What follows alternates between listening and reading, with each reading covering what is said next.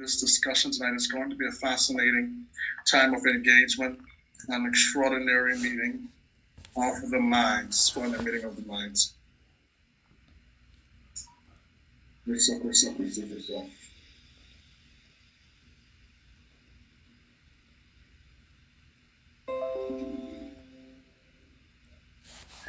Okay, where am I on this thing?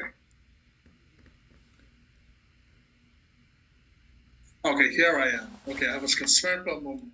So yeah, so do me a favor, share this with your friends, and let me share this to my page.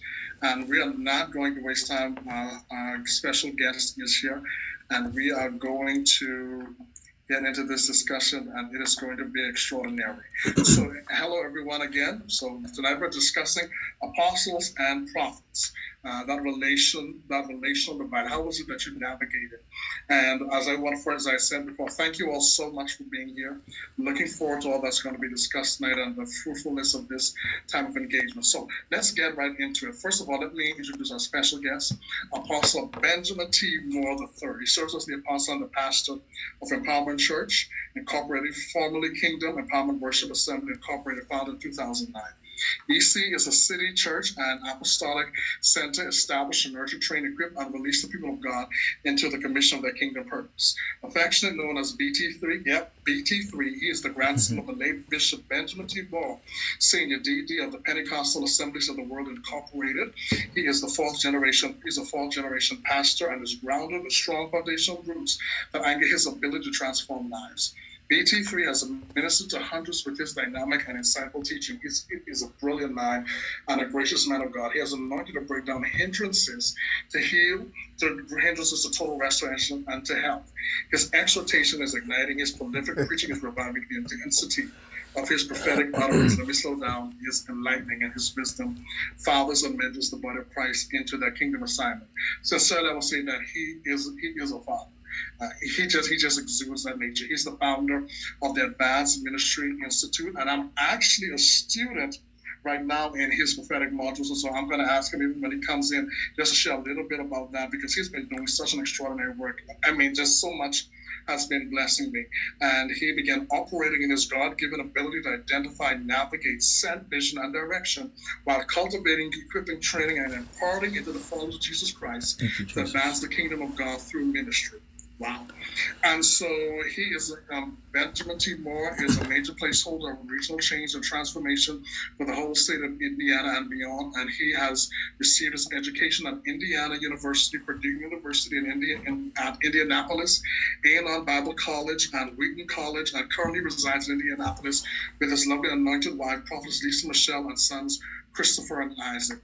Long story short, Apostle Moore is an extraordinary man of God. He is someone of great grace, great power, great wisdom, and I am absolutely blessed that he is here. And I'm looking forward to our discussion. So, guys, I want you to virtually join in the comments and help me welcome Apostle Benjamin T. Moore to the show. Apostle Moore, are you there? I'm here. Bless you, man. Thank you for having me. I was blushing as you were reading my my bio. I'm light skinned, I was turning red a little bit. Like, oh my goodness. But I'm honored to be on with you tonight. I appreciate the invitation. I think it's going to be really, really good. It's going to be a great discussion. But first of all, let me say from the depths of my heart, I sincerely am grateful that you would take the opportunity out of your schedule. I don't take it for granted, especially senior leaders on the weekend, on a Friday night, that they take the time to talk with anybody, because and you're an introvert. You can see you're more of an introverted type of person, so you'll probably be found someplace in a book reflecting and planning and thinking something and just spending some time with your family. So we really do appreciate the investment and for your place and space here. So, Apostle Moore, let me begin by saying this, and I said it privately and I mean it publicly, that you have sincerely blessed me through your teaching. Just the first session on the prophetic. I have the joy and the privilege of engaging your mind with this next series of prophetic modules. Can you just tell us a little bit about that and how it is that we can get in contact with some of these resources that you have, sir? Sure, man. I appreciate you. Something we started back in 2011 was our School of Ministry. It is now accredited. We offer college level degrees, and so last year when COVID hit, I said, you know what, I've got to change it up a little bit. I've got to, rewire some things, restructure some things. So we started offering what we call prophetic life modules. Last year was the first time that we did it, and we wanted to do it again this year. So you can find information. In fact, we had someone join and say, "Hey, I'm joining just from your testimony." And so we're going to be adding a new student, but you can go to our website, www.amiuniverse.org, amiuniverse.org. AMI stands for Advanced Ministry Institute, .org, and you can see what we offer in the way of ministerial education. Absolutely, guys, and if you join in, he doesn't just teach you. He has an entire textbook, a manual. He takes you through a thorough. I mean, we were watching video clips. We were looking at contemporary issues and whatnot. I'm like, okay. I said, this is not some dry, dusty theological institution, where it is that you take someone else's book and commentary and you present us. No, this is really extraordinary, relevant information. And Apostle, just thank you for sharing with us. I would say this, especially as a prophet, it is unusual to hear an apostle of Jesus Christ really begin to meddle or, so to speak, engage in the arena of prophets of the prophetic. Most tend not to do it. It tends not necessarily to be within your scope and your mind. But so I just want to know what propelled you or brought you into that arena to begin to speak in that fashion. Well, first of all, I'm married to a prophetess. And so, and we've been married for 15 years. We'll be celebrating 16 years in October. The half has never been told. But first of all, I'm married to one. Secondly, we have a lot of women of God, particularly women of God at our ministry that are prophetic and are called to the prophetic. And so it is just one of those things where I'm very relational. I'm an ambivert, so I can be very like, let's go. Hey, woo. And then in the next moment, I can be like, leave me alone, please. But I'm very relational. And so I think just, and there's a prophetic side of me as well.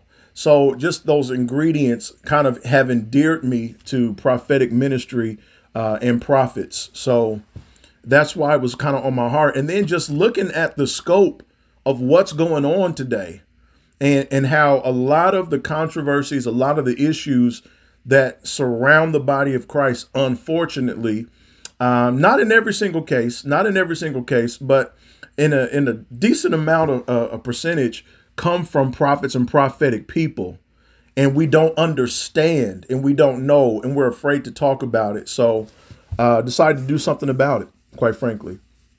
Apostle, I think you are to be commended for that, and you've been doing an excellent job as not just as a prophet myself, but also as someone who's had to defend the ministry of the prophet and its integrity. I have an innate sensitivity to when it is that others begin to address prophets and a lot of issues and some of the problems we see among the prophetic community, and I watch to see how they handle it. Right. And you've done so great. You've done so really, really graciously. So now, thank you. Like I said, we're going to be talking about apostles and prophets. This whole dynamic. So I have got to ask you, and I don't think I ever did.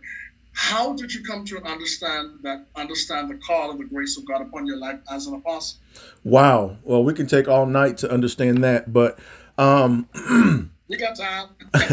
Hey, we're quarantining and cutting down on travel. So, but honestly, as I look back, I know this sounds really churchy what I'm about to say, but when I look back over my life, I've always been a little bit different.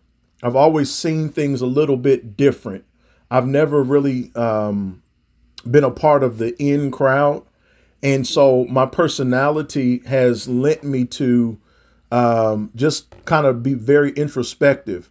Fast forward, before my wife and I got married, we were dating at the time, and we went to our church's anniversary, and there was an apostle there that I won't name, but I'm still friends with him today. Before we were married, so this had to have been like 16, 17 years ago, and he was talking about how he was leading his church and leading his congregation and talking to people, And I literally looked over at my wife and I said, that sounds like me. And so well, she wasn't my wife at the time. And it just really began to things begin to kind of click. I grew up, as you were reading my bio, as you can see, I grew up in the Pentecostal Assemblies of the World. And there was, oh yeah, and there was a former presiding bishop who, again, will remain nameless, who I had great love and admiration for. He was preaching in Indianapolis. And at the end of the service, I heard the Lord say to me, go home. We need to talk. And I mean, it was clear as day. And so I went home. I was probably about 20, 21 at the time. And I got on my face, and God said to me very clearly, said, you are an apostle. And I didn't understand what that meant because we didn't have a bracket for it. And so, skipping around, long story short, I just began to expose myself to where I felt God was taking me and who I felt God was making me to become.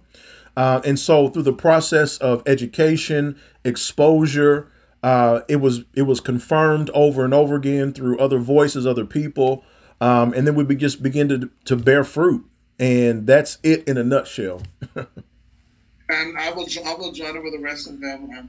And as I said, especially after sitting in your class, after like the first 10 minutes, I said, yeah, he's a legit apostle. He's not he's not a misplaced pastor gift or somebody who can just talk really well. I said, you can hear the sagacity and just that grace, almost as if of false prophets. You can hear that almost like coming across very, very clearly.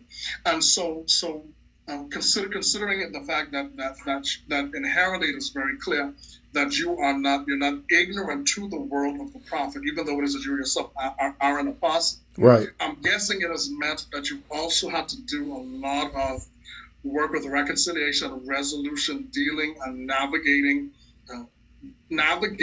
engaging with prophets, especially with apostles and prophets, because we tend to be like, in a sense, different sides of the same coin. It seems at times, but our differences can really work to create challenges and create a lot of tension. Absolutely. Tell me about some of your experiences with that. Well, again, and it's so funny how God sovereignly does things. My wife is a prophetess, and simply being married is a challenge. But when you add to it weighty calls from the husband and the wife, and starting in ministry, those are like three huge things that you have to contend with. And so my marriage, in a lot of ways, has been kind of my schoolroom, learning my wife's moods, how she changes things, how the way that she sees things, the way that she hears things. And so what I'm finding is, or what I have found is, it's really a matter of navigating personalities and perspectives. It has nothing necessarily. That's good. It's not necessarily, oh, the blood of Jesus against you, and you're crazy and you're wrong, and there is some of that sometimes, but it's really a matter of understanding and appreciating the different personalities that God has put in the body of Christ and then put you in relationship with. And I think, Alexio, we don't do relationships well by and large in the kingdom. I'd have to agree with you with that. When I was looking at the book of Ephesians 4, that it says at the end of the day that the whole focus is to bring us into the unity of the faith, and that seems to be at the crux of as an extraordinary priority for most authentic apostles, and it's simultaneously the greatest issue within the body of Christ, just that whole dynamic of engaging each other in a relational fashion. So you said something that a lot of times it's because of personality and perspectives. And I think, sir, to add to that perhaps one of the challenges that we don't realize is that the gift and the grace of God really seems to shape even your outlook on life. Yeah, absolutely. Absolutely. I was thinking about this. Even if you look at the scriptures, you see that the Old Testament was primarily written by prophets. And if you look at the books of the Old Testament, you see a lot of narrative, you see poetry, you see songs, you see a lot of stories, you see a lot of, just details of what was going on, in the inner heart of Joseph, and so you just kind of see a lot of details. But when you skip to the New Testament, that was primarily written by all apostles, you see facts, you see history, you see principles, you see letters that get to the point, and so it's just the perfect marriage between the two, right? The Old Covenant, or the Old Testament rather, and the New Testament, it's just a perfect blending. And so one of the things that, again, we were talking about this behind the scenes here. A lot of times we don't take the time in the body of Christ, by and large, to just sit and think critically and really take a step back and actually read the scriptures. So one of the things I always say in my classes is amazing things happen when you actually read the Bible. For yourself. For yourself, yeah. And without the lenses of your denomination, or without the lenses of what you think it says or what you think it ought to say, or whatever the preacher may have said, and we perpetuate such levels of ignorance in earnest, but levels of ignorance that keep us divided. And like you said, a lot of times our callings will shape our personalities. I'm the identity guy. I love, that's one of the mantles of my life, is helping people to identify who they are, talk about those sorts of things. And I think a lot of times we begin to demonize one another because we have differences of personalities, rather than celebrating the fact that God sovereignly decided for a particular personality to be the way that it is, to advance the kingdom of God in their specific way. And so we fight one another, we contend with one another, and we really need to begin to celebrate one another and understand there's a reason why I'm like this. There's a reason why you're the way that you are. And it's not to offend and it's not to hurt, but it's to come together and be unified. Because unity doesn't necessarily mean uniformity, but we think that it does. Yeah, unity.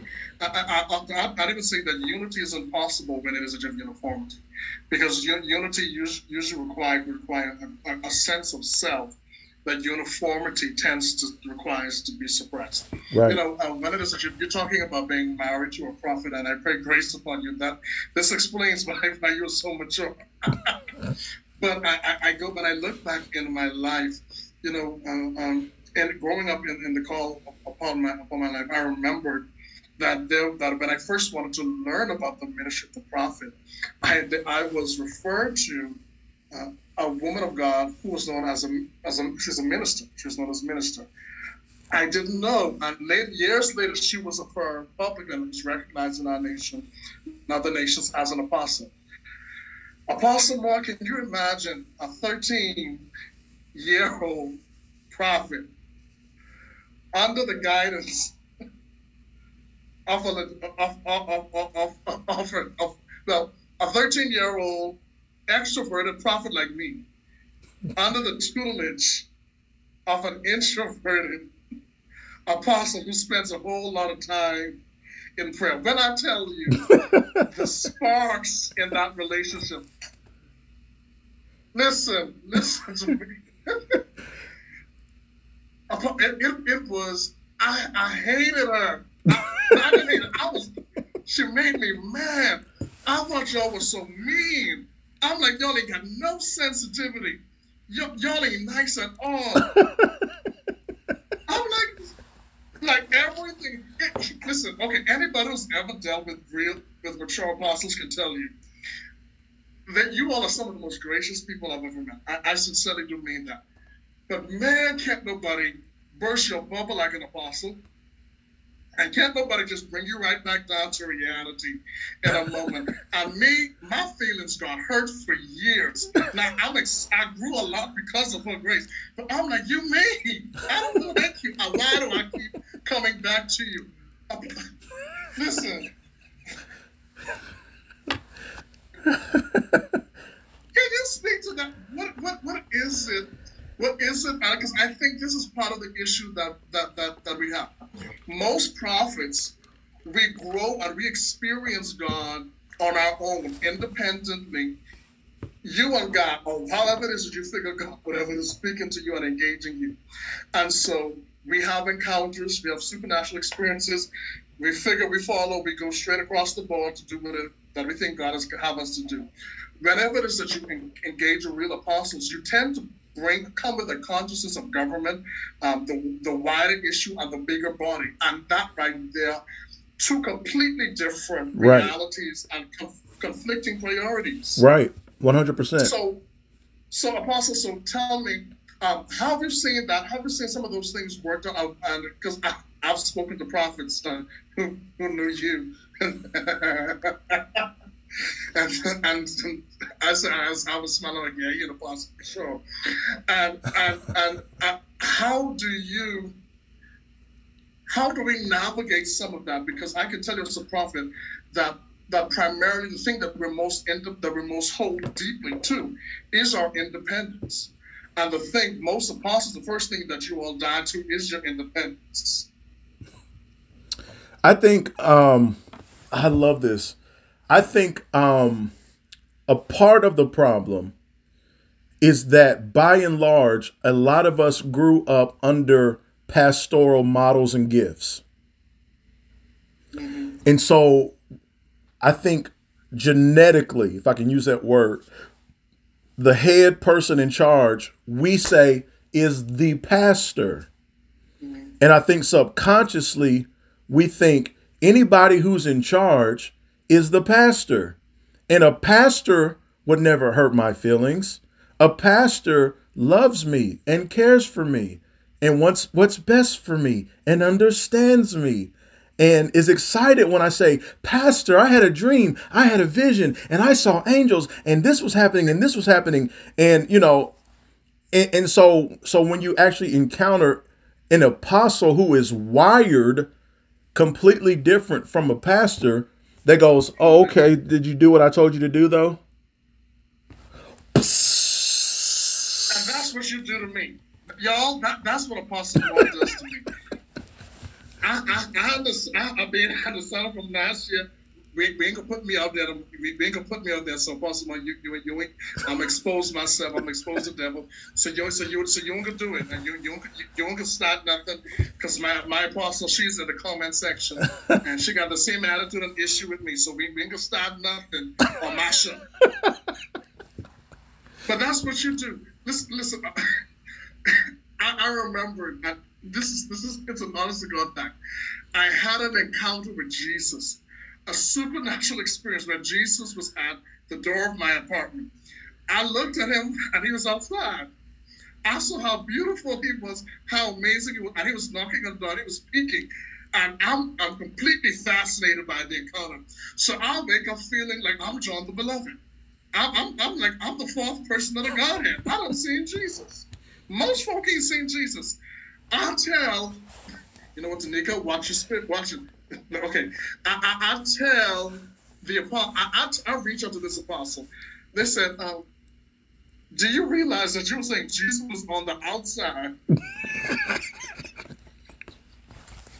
of y'all? He was on the outside. I'm like, ma'am, no, you missed the whole point of the dream. What he telling you, you ain't saved. He was on the I didn't talk to you for several weeks.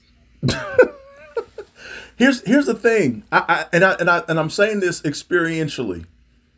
I think because of the call of God on the life of apostles, there has to be a level of sobriety because there's such a level of responsibility, and the calling sometimes overshadows the warm and fuzzies.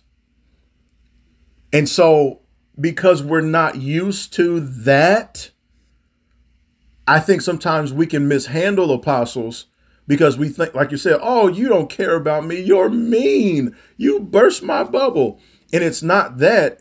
It's that I am so convicted about who I am in your life and what God has given to me that I'm not going to mismanage that. The Apostle Paul said, follow me as I follow Christ. So a true apostolic father is always thinking about, what am I exemplifying for those that follow after me? What characteristics am I displaying for those who are under my metron or my sphere of influence? And because of the meticulous nature, we're builders. We look at blueprints.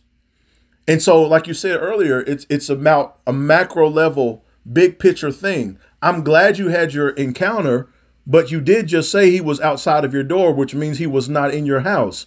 So what could God be saying about that? I'm standing at the door, knocking at your door. You didn't hear me when I was preaching to you through your man or woman of God, so I'm going to come knock at your door.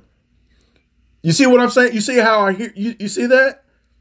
Listen, all I knew was Jesus. Jesus showed up. Could you not just the Bible says rejoice with those who rejoice. At least I had it for y'all for me. I'm not going to come on. But at least, and so, but in all seriousness, as I mature, these are some of the things that we continue to see. Because one of the things that you see happening is that most prophets, the nature of revelation for us tends to work in such a way that it is a part of who it is that you are.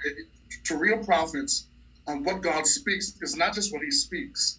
It's connected to the reality of who it is that we are. I mean, that's why, the Bible talks about for the prophet, the Messiah, the burden of the Lord, the hand of the Lord comes upon the prophet. Ezekiel said, I was by the river Chabar, God gripped me by the locks of my head. And so for prophets, there is a deep psychological and an emotional attachment to who God is and what he's doing inside of our lives.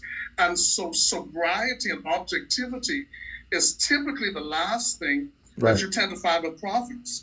While it is simultaneously the first thing that you see with real apostles, right? Because you have to judge and weigh, and so most apostles I've heard a lot of the concerns have been that I think prophets are hyper emotional, won't settle down, always going in 10,000 different directions. These are some of these the dynamics. Prophets are like the prophet. I've heard prophets say, "These folk apostles that y'all religious, your church is dry. You stay on this one subject matter." And it is true. Most apostles I've met, if God give y'all something, y'all can preach and teach and stay on that for the next 7 to 10 years until you are convinced that you have exhausted what God has given to you. Me, God speaks something once, he's speaking to me then. I don't know what he said, what lecture, what did he see? Remember what you preached last week? No, I don't remember what he preached last week. I'm on to something else. He's something, the river's always flowing. And so, it's always a funny thing. It's always a funny thing that things happen. And so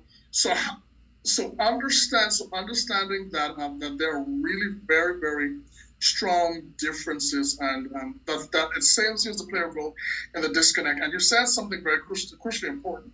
You said that it is the pastoral DNA and culture that has been founded, which interesting enough tends to work against the reality of real unity, because we don't have to mature, because usually a very strong pastoral culture creates a place and space where everyone is comfortable and happy, but that doesn't facilitate growth. Right. 100%. You said something that really kind of triggered my mind. We talked about Ezekiel being gripped by the hair. I thought of the Apostle Paul getting knocked off his donkey in Acts chapter 9. And the first thing that when he encountered Jesus, he said, "Who are you?" And the next thing he said, "How can I serve you? What do you want me to do?" And again, I think that speaks to the mentality of apostolic gifts. Like, what just happened? I need reason. I need understanding so that I can know what to do. I'm working on a book, and I'm supposed to have it out 3 years ago. I'm going to get it out this year, called Apostles' Mind Engineers. And that's the thing that we really need to understand about the apostolic mind, is that we engineer thinking, we engineer thoughts, we engineer concepts. And so you're right. the apostle can sometimes get stuck, and we're on series, how to build your church, part number 25. We can get stuck in that thing because we get gripped with it in our person. So when I'm laying hands on you, I'm imparting what I'm saying to you. So we get baptized into that thing, right? Absolutely. And so this is why, again, I believe God in his wisdom and in his sovereignty said, I'm going to have to pair a prophet and an apostle to be the foundation for my church, because y'all can't be dry and boring, and y'all can't be wild and crazy. Y'all gotta be a little bit of both. Y'all gotta be a little bit of both. And you gotta learn how to respect one another's callings, giftings, and personalities without being offended. Absolutely, and I'll say this, Apostle, as a prophet, because I think in part because I was reared and I spent so much time around legitimate, healthy apostles I've gained a lot of affection, especially as it pertains to legit ones, mature ones. You hold a great place in my heart. And simultaneously, I've always found myself grieved when apostles of Jesus Christ and people who utilize the term apostles bash prophets, and out of their frustration and irritation, they give commentary against the gift that they so desperately need. Because I could say this as a prophet. One of the reasons why I think apostles and prophets are so necessary working together is that if we look at Paul and Barnabas, which is a beautiful story of what these divides actually look like. We would have never known who Paul was if it wasn't for Barnabas. Barnabas, which was his title, the son of consolation, that he was a prophet. He was a prophet in the church at that point in time, and it was him who takes Paul, who's later on going to be recognized on the Paul, and he brings him to the church. And I've found many times it has been the prophets who, we have a way of gaining a measure of credibility and weight within a sphere. Usually the apostles have found that your credibility has come through perseverance, service, and fruit. But prophets have a way kind of creating almost like an elevator. The relationship of real prophets, that we usher you into realms that you typically would have that you would have never been in. And so we see Barnabas does this for Paul, and he gives credibility. He said, "Listen, this." He said, "Yeah, he's legit." So what would have happened if Barnabas, who I'm quite sure was a voice of credibility at that time, had utilized had bashed Paul and had made it difficult for this necessary, extraordinary, but misunderstood gift to not be engaged? What would have occurred inside of the church? And so that's why it hurts my heart when I hear one gift bashing others. Because it never produces any fruit. Simultaneously, I cringe when I see prophets who run away from relationships and don't engage apostles, because you have a way a lot of times delivering us from abuse. Most prophets that I know, one of the reasons we need apostles is because we can have an almost, and I'll say this honestly from my heart, we can have an almost romantic view of situations and circumstances. We believe God said something about somebody or something. We will stay in a place and a space, a community of faith being abused, prostituted, misused, having leaders doing all kind of stuff to us. And a lot of times it is the gift of an apostle who shows up in your life, who is that facilitator to call you out of that mess. Because apostles will look at the fruit of it, you will judge it, you'll weigh it, and you're going to be the one to say, no, that ain't God, no, that was not the Holy Ghost. And the worst thing you can tell most prophets is that they didn't hear God. Oh my God, you're right, and it's the most difficult thing to do too, because you don't want to crush people. And I'll say this: most apostles pastor as fathers, and the problem with that is everyone that they pastor have not availed themselves to be fathered. and so if you are really connected to an apostle, or if apostle is really connected to a prophet, and it's, oh, I heard God say, and this, that, and the third, and blah, blah, blah, blah, blah. Well, this is where the apostolic comes in, because God's not going to reveal more to you than he is to me if I'm the most responsible for this house. Like, you might bring me a piece of the puzzle, but he's not going to show you the entire picture and show and not show it to the leader, right? And so we prophesy in part and we know in part. And so I think apostles have a level of pride that kind of resists those sorts of things. And I think prophets have a level of pride that says, if you don't listen to me, then you're not listening to God.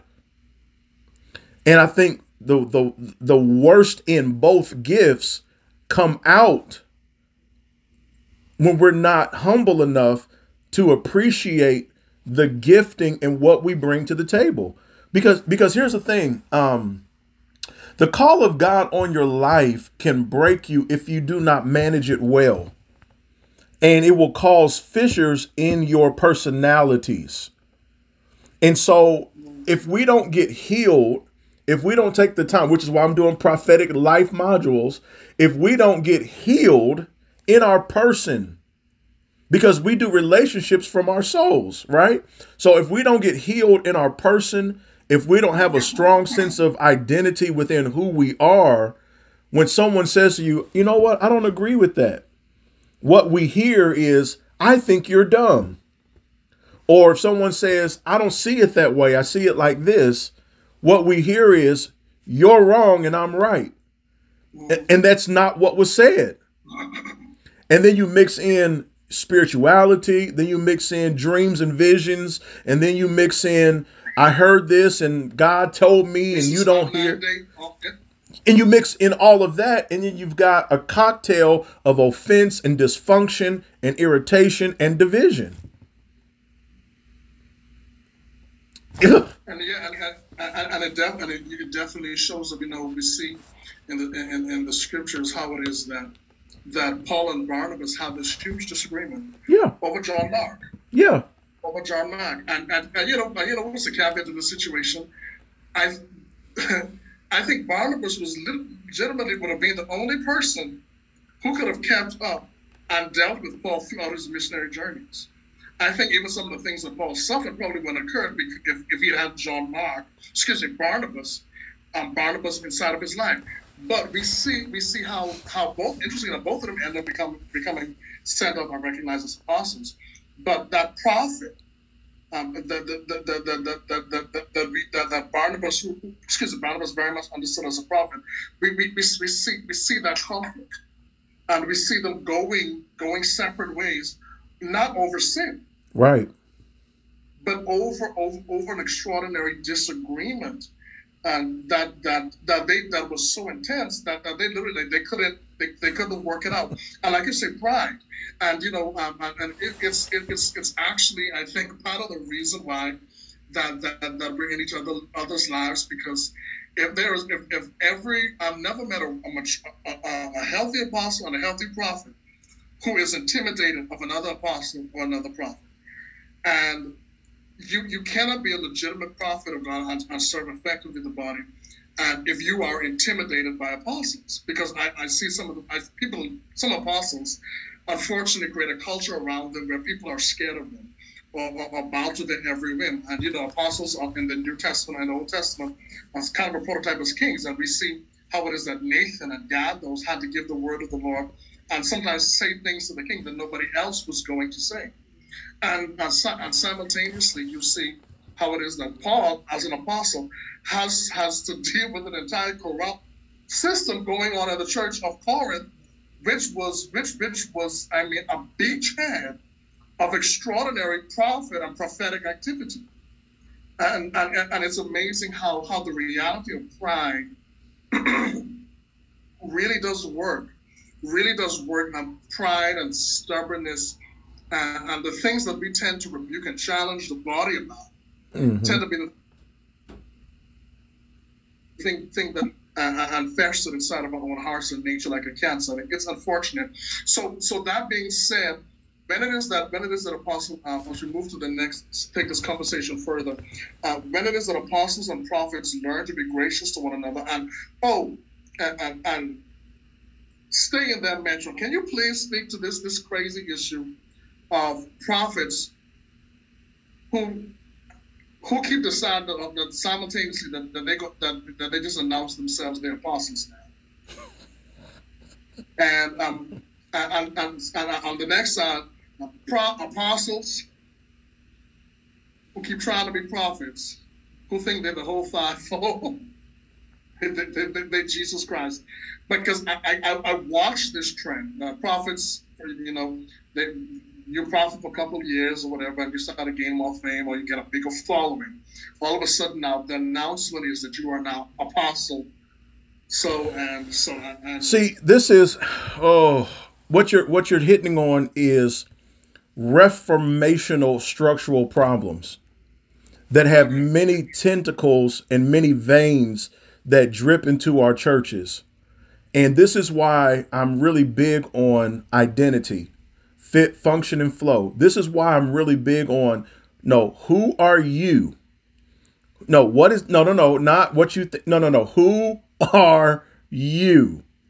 And understanding that you develop, you evolve, you grow, you mature, but at your core, you are who you are.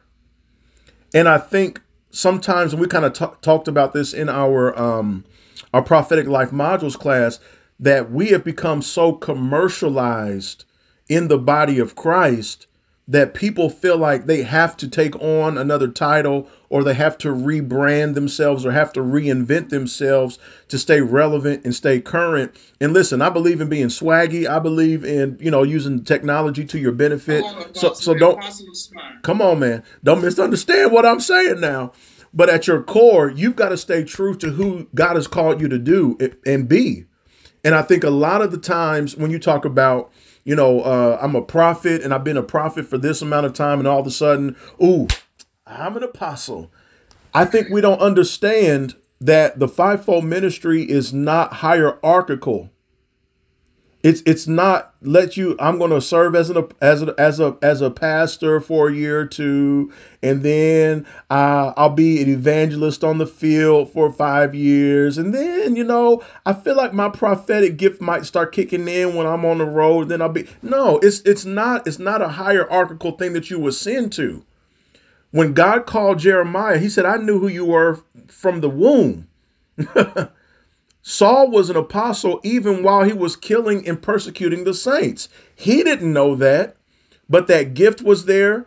That wiring was there. He sat at the feet of Gamaliel. He was intelligent. He was brilliant. Why? God was going to use every part of his past and sanctify it for his use. So I think one of the things that we have to begin to really do, and it comes up, and every time I open my mouth, is preach people into identity. Because if I can understand who I am, I won't compete with you. If I understand my calling and who God has called me to be, I'm not going to try to outdo you or one up you. And that's a part of the conflict, like you said, between the apostle and the prophet. And I think I need to be, and I think I'm called to be, and and you're going back and forth, and you're schizophrenic, and you lack credibility. And nobody wants to listen to you because you don't even know who you are. And I think, Apostle, we also confused. Let me just pause. I felt that sword slipping at the end. That correction and alignment that slipped in. Saints, lift your hands. Apostle, by the way, you post your cash app inside the comment section. Oh, okay. You're giving this good word, and I don't know if I can do it, but it's $sign Dr. BT3. Okay, and I'll definitely put it out. BT3, as well as I'll have my ask my administrators to make sure pin that comment. It's Dr. BT3. Yeah. $sign Dr. BT3. Yes, sir. Okay. Yes, sir. Small r. It doesn't matter. at BT3? Yeah, that's it there. Okay, great. I just want to make sure. Yes, sir. Listen, my giving administration, so I get rebuked continually for that. Okay, so that because that was really some great wisdom. And you know, it's the same thing as my mom in the gospel, Apostle Michelle. Every time I've listened to an authentic apostle speak, you always tend to bring us right back to the whole issue of identity, who it is that we are, and in light of the finished work of the cross and in light of Christ, and us functioning in that way, because that seems to be the issue. I think, you know, that from the perspective of prophets, we live in a day where there is so much pressure now to perform. Oh my God. Let me just stop you right there, because that is, in my estimation, one of the biggest reasons we got so much division is because we live from a performance based mentality of identity. Watch this. Now I'm about to just walk with me. So a lot of us get our church structure theology from the Catholic Church. And so you'll hear things like so and so made bishop in your organization or in your Reformation. He made bishop, right? And so what you'll see, and I'm not trying to throw shade, but I just want y'all to be clear. What you'll see is people politicking to become bishops. What you'll see is people trying to grow their ministries or do this or do that for the express purposes of becoming a bishop. And what it does is it births within us a performance-based ministry model and paradigm. So I have to prove something to somebody. I've got to prove it. I got to show you I'm anointed. I got to show you I'm called. I got to call out, 10 people's their phone numbers right. If I'm an apostle, I've got to plant 25 churches in 2 years to prove who I am. And listen, the key is not that you shouldn't be fruitful. The problem is you're doing it to prove something that you already are. And you have to work out your ministry. So I'm not against being fruitful. I'm against being fruitful to prove a point. I'm not against being fruitful. I'm against being fruitful to perform for your peers and for your contemporaries, trying to prove something to yourself. Because the problem with that is if we just see the bishop, and I just want to be a bishop. Well, how was the bishop treated? Well, they pull his car around. Well, they carry his Bible. Well, they wipe off his sweat. Well, they do all this other stuff. And if I'm a young minister and I'm like, well, I just want to be a bishop, never taking into an account what is the call of God on my life.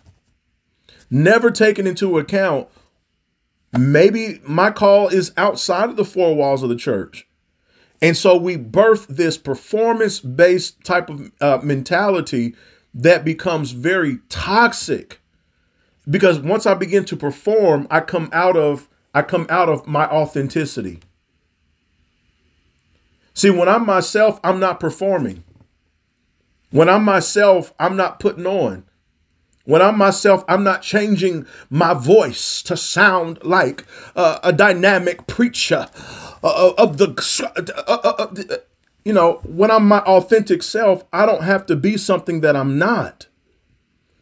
And so the fruit will follow the function. So if I'm functioning correctly in my identity, who I am, what I'm supposed to do, there's automatically going to be fruit. There's automatically going to be production that happens. But because we don't preach identity, because we don't preach people into understanding and loving themselves, we have a generation of performers.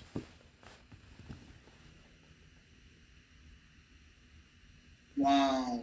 So two things that keep coming across.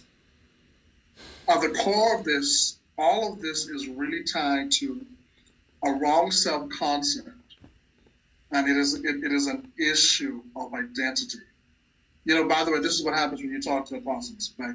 But then, if you could take as however complex the issue, they're going to drill it down to the one thing that's really at the root of everything Yeah. that we're dealing with. That the issue is one of identity. And you said something about fruitfulness, and I was thinking about that, and I was happy that you elucidated on it a little bit. Real fruitfulness is organic. That was the word I was thinking. Yes. Yes. It is organic. It isn't something that you prime. It's not something that you push. You don't have to set a bunch of goals and objectives. You just are You just are. 24/7. Yes. You just are, and what has happened is that I think amongst just a general trend across the board, because there is this pressure, and personally I've felt it. I feel it and I hear it, and I think it's part of the reason that I speak out in the way, and even some issues that I talk about, it's my way of fighting against that. Like, no, you are not. I refuse to be bought into a culture where it is that you're going to believe that I'm going to be one of these other people who's trying to compete for a platform, because that is what is driving so many as it pertains to the work of the ministry to the gospel. It is the pressure, performance, social media likes, getting in the right click, getting in the correct space, being seen by the right people. Yeah, it's very consumeristic, and it's very Western, Yes. and it has a way of stripping us of the value and the integrity of who it is that we are. And so, and so it really is something to consider. And this that's really good. So on the core issue as it pertains to, hold on, Apostle Michelle just said something. And the problem is we're trying to multiply before we were fruitful.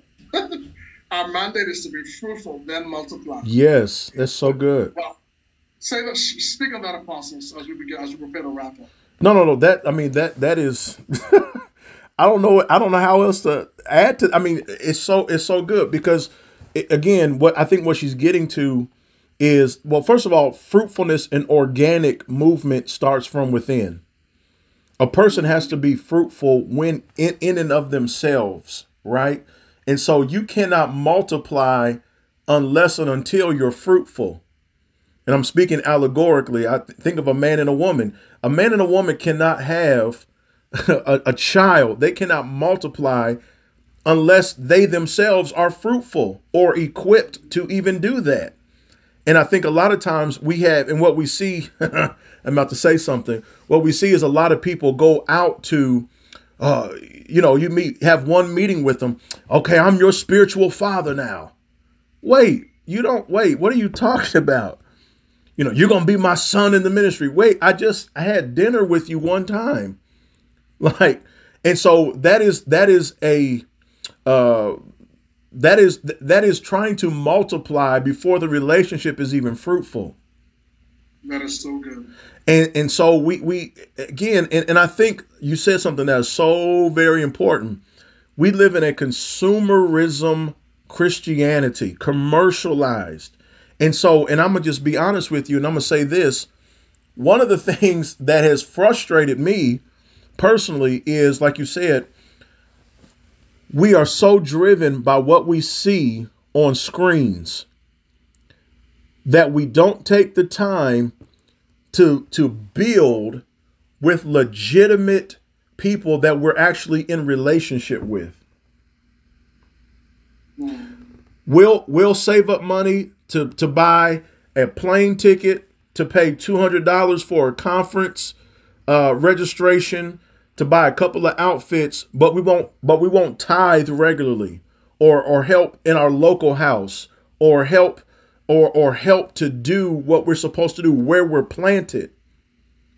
And I think that is a part of the problem, because it's working against us in both ways, because the people who are doing the lights, camera, action, so to speak. And I'm not against light, cameras, and action, but the people who are doing that are being fed from a dysfunctional people, and the people who are trying to build something credible in their local city or state or municipality are frustrated because they feel like they have to compete with the churches that have been doing it for 25 years and built off of a prophetic gift who just goes around and prophesies and tells people what they already know, rather than the man or the woman of God who has actually walked with them, rolled on the floor with them in deliverance, come to their house, paid some of their bills sometimes, and are actually doing relationship with them. See, that's real Christianity. Laying down your life to be transformed. See, now I feel like preaching. Let me calm down. Yeah. You can't hang with prophets and not get stirred up, right? Let me take some water here. I see you sipping right now. You're sipping right now. That sipping is multi-purpose. That's you saying, think on that. And simultaneously, you say, let me calm myself down before I turn something over. You said something, Apostle, and I think it is the truth. And I wrote something down related to it. Becoming a globalized society has removed all boundaries, both to our benefit and to our demise. Mm-hmm. Because we're exposed to so much, it creates expectations, and it establishes fantasies that are disconnected from living, breathing reality of what it means to do life in the kingdom. And so we tend to lust after what is shown in the reality of another, which is a lot of times simply camera screens, marketing teams, and nothing behind the scenes. And then we reject those who by their life may be flawed, aren't as pretty, aren't as, glorious, but integral, mature, trusted, tested, who have labored with us. Who have labored with us, and so that tends to be a lot of times the issue that I'm noticing continue about my peers, because when I look at the voices that they admire, or that they speak about, or that they want to emulate, it is rarely people that they actually know. Yeah, it's like a Hollywood syndrome. It's like when they minister. It's like the person on the screen is a fantasy to me. I will never have the opportunity to eat dinner with them. I will never have the opportunity to be invited in their house and actually sup with them. I will never have the opportunity. And again, I hope I don't sound like I'm throwing shade. I'm not throwing shade. You're not throwing shade. It's establishing an essential reality. Right. Because if we're holding on to something that's not true, the gospel, then we're going to continue to be seduced and running after what's actually going to stop us for years. Absolutely. And again, it's a matter of when you think of the relationship that Christ has with the church, it is a marriage. And the bride, the bridegroom, Ephesians chapter 5, the washing of the water by the word, they may present him to himself without having spot, wrinkle, or any, the scripture. And so we live in such, like I said, a globalized society where I can instantly connect with somebody who is literally across the world in a few seconds. That our attention span is so small that, if you don't get to it real good, real quick, then I'm out. I just can't take it no more. And people who have, like you said, a media team and all this other stuff, they could be saying Mary had a little lamb and his fleece was white as snow. And everywhere that Mary went. Yeah, come on. And Noah built the ark. Hallelujah. And it's like, whoa, did you hear it? Yeah, we learned that in Sunday school. But because of how they said it, but because of the phantasmagoric, mystical, Hollywood production. And I'm not hating. I love that stuff. I really do. But I'm just speaking to the mentality that we have to get back to that says all of that is a tool. That's not the main event. Where has God planted me? What have I been called to do in the kingdom? I've not been called to be starstruck. I've not been called to be a spectator. I've been called to build. I've been called to grow. I've been called to mature. And we've got to get back to some of those foundational, fundamental things, because if we don't, we'll miss out, and we continue to miss out. And we have splinter people who cry church hurt every 5 minutes because somebody didn't smile at them. And so we have this very wishy-washy mentality that we really need to be delivered from, quite frankly. And I think it's rooted in fan-based starstruck uh, churchianity, and it's wanting to be the next TD Jakes or the next Cindy Trim or the next Juanita Bynum, somebody whose life we're not even exposed to. We just heard this sermon. And watch And this. Let me just say this really, really quickly. But you mentioned, some names. But if you think about those big names, none of them are alike. Bishop Jakes has his style, has his metron. Juanita Bynum has her style, her metron. Cindy Trim has hers. Bishop Noel. They all are distinct and unique. And I think that's why they have been successful, is because they're not trying to be anyone other than themselves. And we get so caught up with trying to do what they do, then we miss out on the authenticity of who God has called us to be. And we rob the world, quite frankly, of a gift. that is so good, man. Oh, yeah, well, two things, because this right here will take us another couple hours just getting into this stuff. It's so deep, the reality of identity, and when that is lacking that proper foundation, how so many things are built, and so much is we're not even going to respond to that comment. How so many things are, so much is invested into people and organization institutions with no sincere foundation, and then everything crashes.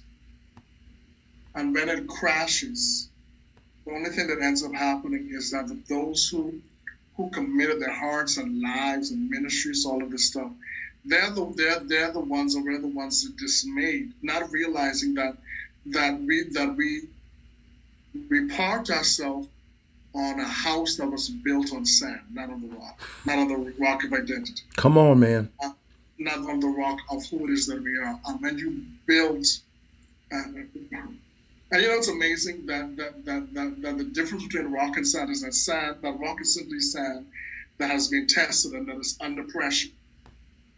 And when it is that we give ourselves to that which has no capacity to stand the test of time, and it just falls. And I've watched it fall so many times. And then people are dismayed with God and dismayed with each other, and so many negative things happen.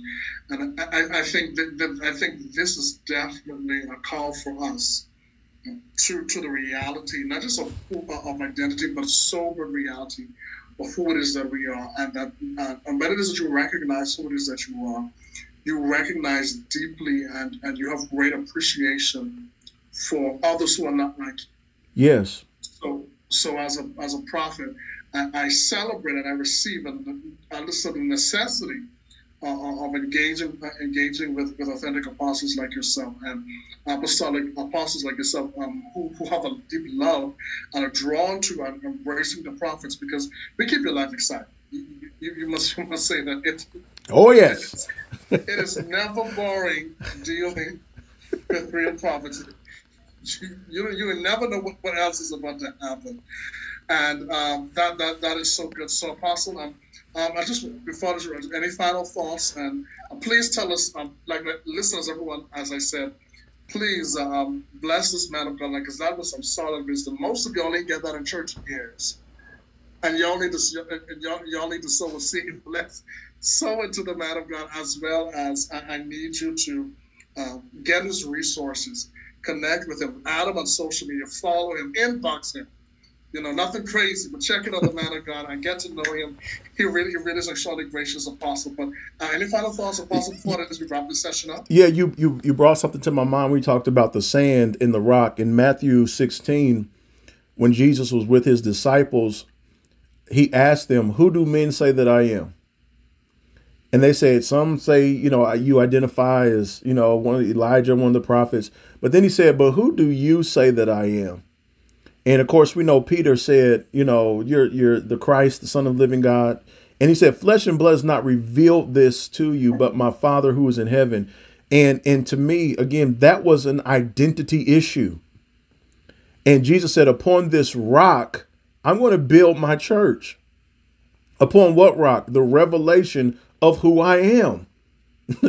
I'm going to build my church So good. upon that, not upon the fishes and the loaves and the miracles, but on who I am in context to the Father.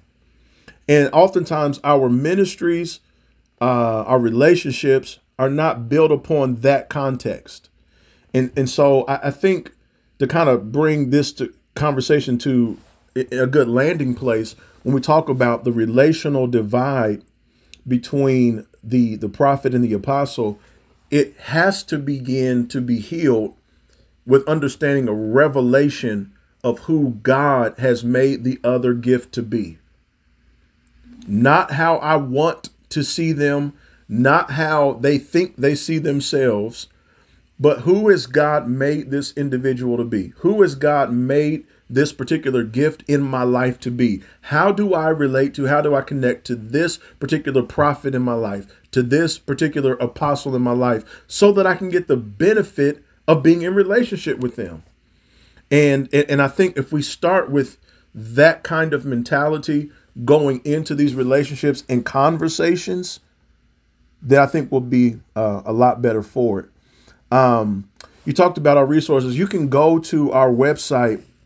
Actually have a couple, but to actually get like our books, we have a couple of books out. The last one I've done, and it was probably our best seller so far, is entitled "Let My People Think." In fact, I got a shipment coming in on Monday or tomorrow, actually. "Let My People Think," and it's really about. I got the thought from when Moses went to Pharaoh and said, "Let my people go." It's really kind of a case study on the different ways on how to think and why thinking is important in the body of Christ. That's on our website, www.bt3ministries.com. Shift is on there, Staying Fresh with God. It's another great book that we did about 5 years ago. And some other resources are on there, but our School of Ministry, as you mentioned earlier, is AMI, Advanced Ministry Institute. We are in the middle of a new degree. In fact, our graduation, I think, is in May, called the Progressive Leader Degree. I've got plenty of books and manuals. Let me, if I can find one. Here's just one of them. The Advanced Ministry Institute, the BT3 School of Ministry. You can see how thick it is. I think it's like, how many pages? Over 200 pages. And so we got plenty of I don't resources. like small books, so that blesses me. Yeah. And so we got a whole lot of stuff that we would love to be able to connect with, man. So I appreciate you for letting me come on and just spend some time with you. And this was really, really good. This is excellent. So, everyone, this is Apostle Benjamin T. Moore, extraordinary guest who blessed with so much wisdom and just picture of grace. We have to do this again whenever it is, at some point this in 2021, to see, perhaps after I finish your prophetic modules, let's see how I look. What's the state of my soul after you done got me together.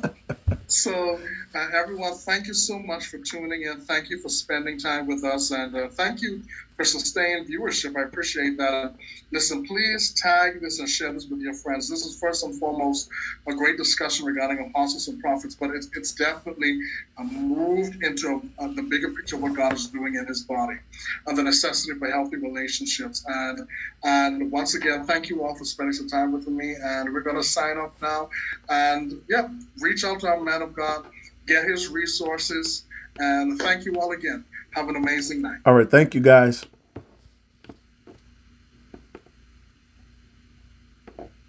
All right, the broadcast is over. Apostle, that was so good. You kept bringing it back to the bigger picture, and I appreciate the bigger picture.